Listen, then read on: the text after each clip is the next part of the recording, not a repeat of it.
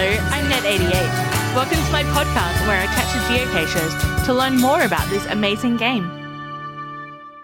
Today's episode was recorded in April over Zoom as Queensland was in a state of general lockdown due to COVID-19. Leketty was kind enough to be my guinea pig to see if we could record our episode over Zoom. I think it turned out brilliantly. Leketty is a geocacher from Brisbane who suffers from arachnophobia. Today, we discuss what it's like to geocache with a phobia and how others can help to make it more pleasant. Thank you for joining me as my first virtual guest for the podcast, Leketty. Nice to be here. Thanks for having me. I always like to start off an episode by finding out when you started geocaching and roughly how many have you found? It would have been Christmas of 2006, although I didn't sign up to the website for a couple of months after that. I think February 2007 maybe. And I've found just over 6,600, maybe 6,700 to date, although they're not all logged. Oh, not all of mine are logged either, so that's okay. So you didn't sign up to the website straight away. How did you find out about geocaching? My sister had been living in London and she'd come across it over there. And so when she came back to Australia, she told us about this activity and we thought, oh yeah, let's give it a go. So we borrowed an aircraft GPS and we had an actual physical compass. And we just went out looking for something. I think it might have been down in Burleigh Heads, actually. And we went hunting, geocaching. The rest of the family got into it a lot more quickly and a lot more enthusiastically than I did. They joined up a few months earlier, which is quite ironic because I'm the only one who continues to geocache to date. Yeah, I don't know a lot of families that still all geocache together, but it seems that at the start, a lot of families do start and then slowly, one by one, they start dropping off. To be fair, I think we all still do geocache from time to time, but I'm probably the most regular geocacher in the group. Oh, cool. So I recently learnt that around 5% of the world's population is affected by arachnophobia, including yourself. How has that affected you as a geocacher? Look, it has a lot of ways in which it affects me, and everyone's got their limits. We all have to work within those limits. My limits happens to be spiders. So one obvious thing, it stops me from going into places like tunnels where there's a high likelihood of there being a spider. I psychologically cannot make myself advance into a tunnel when I can't be sure that I can get away from the spiders. If there's a spider on the cache itself, and being Australian, you get those huntsmen who are very possessive of the caches that they're on. Mm-hmm. And it doesn't matter if I've been on a 5-hour multi, if there's a guardian on the cache at the end of the day, I can't pick up that cache. And so that's a DNF for me. It stops me from going on first to find hunts at night. It's just too scary. On a good day, all it does is slow me down, like to proceed through the bush. It basically means a step at a time, wave a stick around madly, take another step, wave a stick. I will get there, but it takes a really long time to get there. There's a lot of poking of rock piles and trepidation in that sort of advancing through the bush. And that also affects how many I can find in a day, both because I'm slower and the more encounters I have with a spider or even with a web, to be honest, the higher my levels of stress become throughout the day. And so I might be able to handle 1 or 2 small encounters early on, but as the number of encounters increases throughout the day, I'll reach a threshold where I just can't handle anymore. So I might have to sort of pull out of a walk or whatever, where I just can't stand to be around potential spiders anymore. And I guess the other thing is actually, in a way, it's a good thing. It means I have a preference for going out with other people. So in some ways, it makes me more social. So, you know, there's a silver lining, I guess.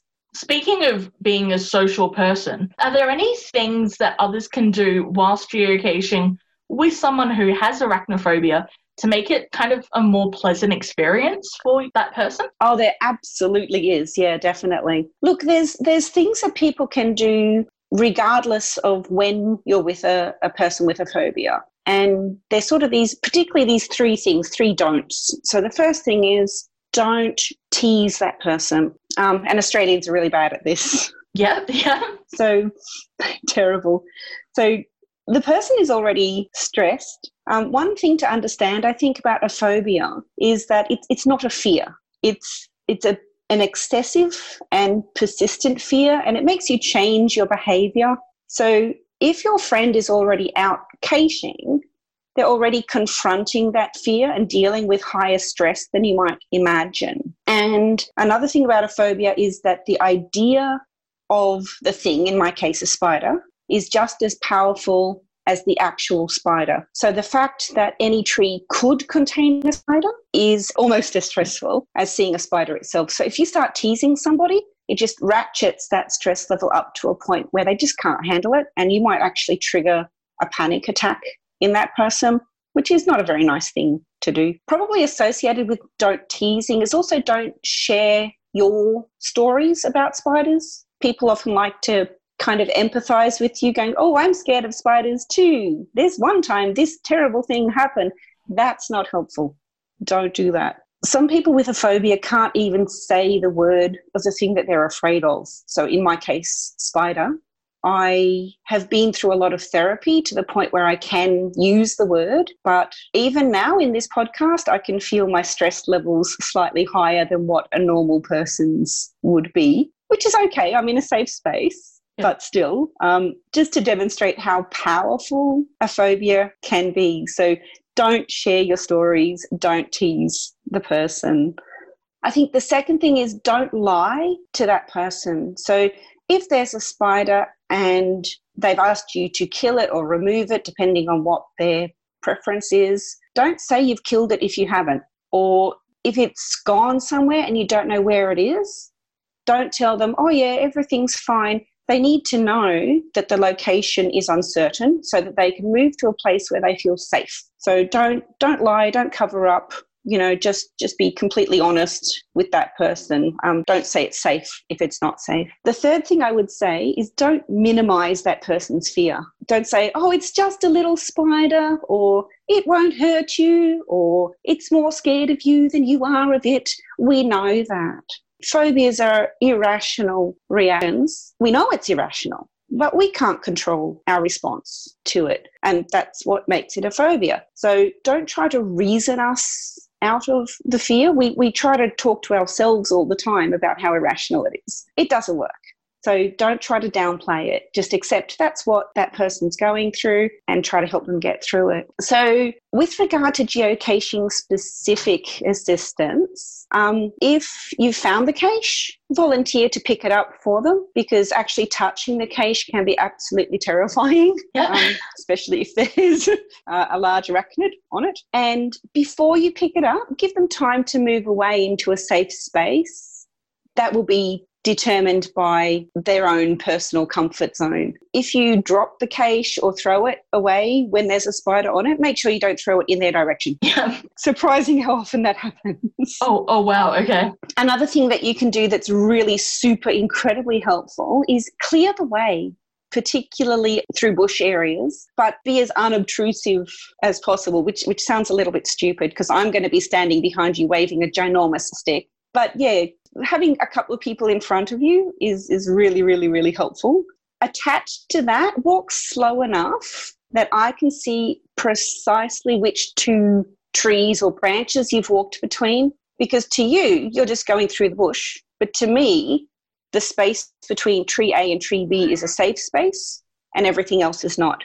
And so if I don't know where to go, then suddenly I get kind of psychologically stuck and I'll just sit there like a video game character who can't move forward. I talked about tunnels earlier, and this is something that's particularly bad because we have no escape route in a tunnel. So a person with a phobia needs to be able to move to a safe space as quickly as possible when the thing they're afraid of appears. So if there is no escape route like in a tunnel and you're trying to support your friend with a phobia, be really hyper vigilant if you're on lookout. I once went into a tunnel in pursuit of a cache after I think 2 other groups had already been in and out. So it was as safe as it could be. Mm-hmm. I was with people who knew of my phobia and were looking out for me. And I still managed to find a spider that nobody else had seen, and it was fairly large. Probably the final thing is about if we have a panic attack, which will happen if I come into close contact with a spider, guaranteed. Can't help it. It's not going to be that person's first time. They're going to know how to handle their own emotional state the best. But it's going to be different for everybody. So to anyone listening who has a phobia, it's a really great idea to talk to the people that you're going geocaching with to let them know how you react and how they should help you, because this is going to be very personal. Ultimately, if you haven't had that conversation, though, give them time to recover and just be really patient with them. For myself, my method, I need to move to a safe distance, and that can sometimes resemble flying. I move out of the area awfully fast, and perhaps I'm not always very polite about it. You know, it's a case of I need to get out of here right now. I need to be somewhere relatively clear, so no vegetation overhanging or surrounding if possible. I will be crying and hyperventilating a little bit and rocking myself. I'll probably be crouched down. My body language will be very tense. I might be patting myself. It's not a state in which I can process what you're saying. I personally don't like to be touched at that point. Inside my head, I'm talking to myself. I'm trying to calm myself down. I'm focusing on my breathing patterns. And I need to focus on those things. I don't have time or energy to spend on letting my friends know that I'm okay at that point. If you want to help, I think stand nearby so that you're just there and present. So I know that I've got some sort of protection if a spider does come. Yep. And we do imagine them coming, and sometimes they do come, which is not fun. Maybe a bottle of water wouldn't go astray, but don't try to make us drink it. Just, leave it nearby. I have no idea how long this process takes. I don't know how long my panic attacks last for. So just wait for the person to recover themselves. And I will be super edgy certainly for the rest of the day, sometimes for a couple of weeks later, depending on how bad the experience was. If, worst case scenario, you're out with someone and they spot an 8-legged creature on you, get it off, then tell you, then get it off. Definitely get it off and then tell me. Absolutely. Yeah. If you did it the other way, no, I'm feeling stressed just thinking about it. Ugh. Definitely get rid of it first, preferably by killing it. Yep. But I understand that's not everybody's choice, preference. I don't know the word to use. It's not something that everybody can bring themselves to do.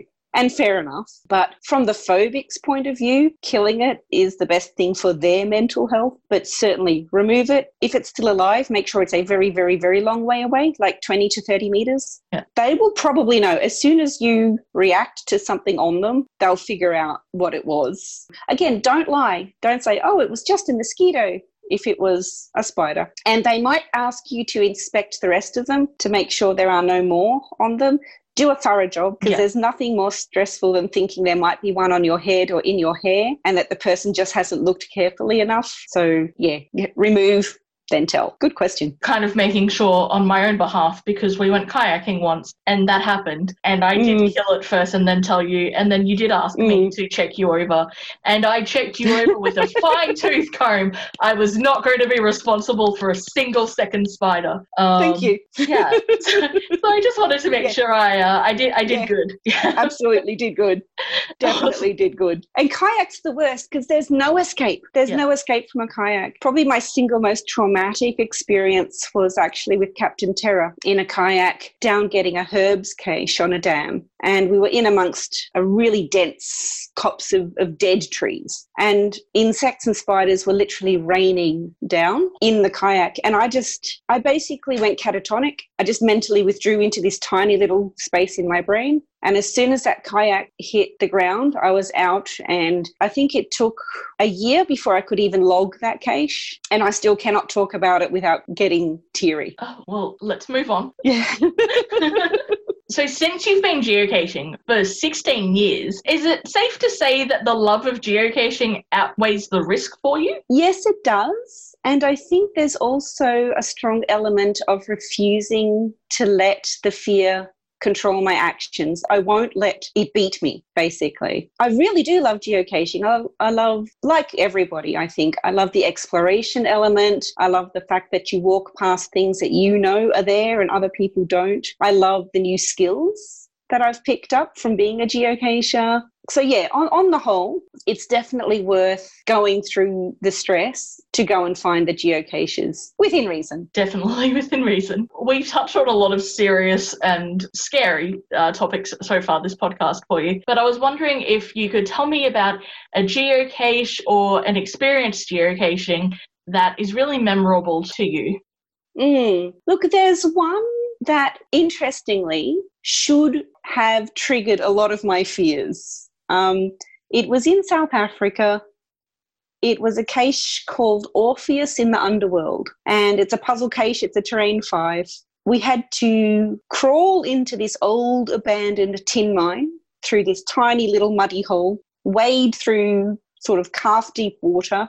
We had to avoid porcupines, which are enormous and bristly and remarkably aggressive. You didn't think porcupines would be so aggressive. But I imagine they're like just like a little hedgehog, like a little cute thing. They're somewhat larger than a hedgehog. And you had to collect clues through the mine and then go and find the cache at the end. It was memorable for a lot of reasons. It was one of my first Terrain 5 caches.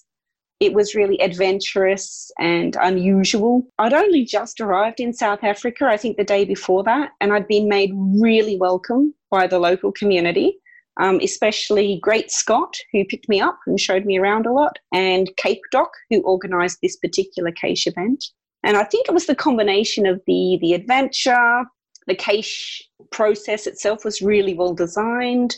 The location was really unusual and interesting, and the really wonderful companions made the whole thing stand out to my mind. So I've had loads of fantastic experiences, but that's one that does really, really shine brightly in my memory. Oh, lovely. So, Lekedi, I always end our conversations by asking if you have any tips for new geocachers who are just starting out. Just to be different from the ones that prior interviewees have had, I think something I learned from a Canadian friend was that people really are not that interested in what you're doing, and they're usually not watching you. I know when I started caching, I always used to feel like every eye was on me when I was searching for the caches. Generally, people don't care. If you look sneaky and furtive, then you're going to draw unwanted attention. But if you act like you're supposed to be there, then you'll almost always get away with it. Having said that, I mean, try not to compromise the integrity of the hide, but quite often acting like you're supposed to be there will be safer for the hide than acting sneakily. Also, if someone comes and asks you what you're doing, just explain what geocaching is. There's no need to invent stories. You're not doing anything illegal. So just tell them, introduce them to what geocaching is, and maybe invite them to help you look for it. Good advice. Thanks. Thank you for being so extremely vulnerable and open with myself and our listeners today. Your conversation with me today, I hope, can help so many other people with phobias, including arachnophobia, feel that geocaching is something that they are eventually, if not right now, going to be able to do, and to be able to do it with support of the other geocachers. Thank you. I have the exact same hope. Awesome. Well, thanks for sitting down with me. I'll let you get back to your self-isolation. Lovely to talk to you. If you would like to be a guest on an episode or have a topic you would like me to cover, you can message me through my geocaching profile. The link is in the episode notes. Happy geocaching!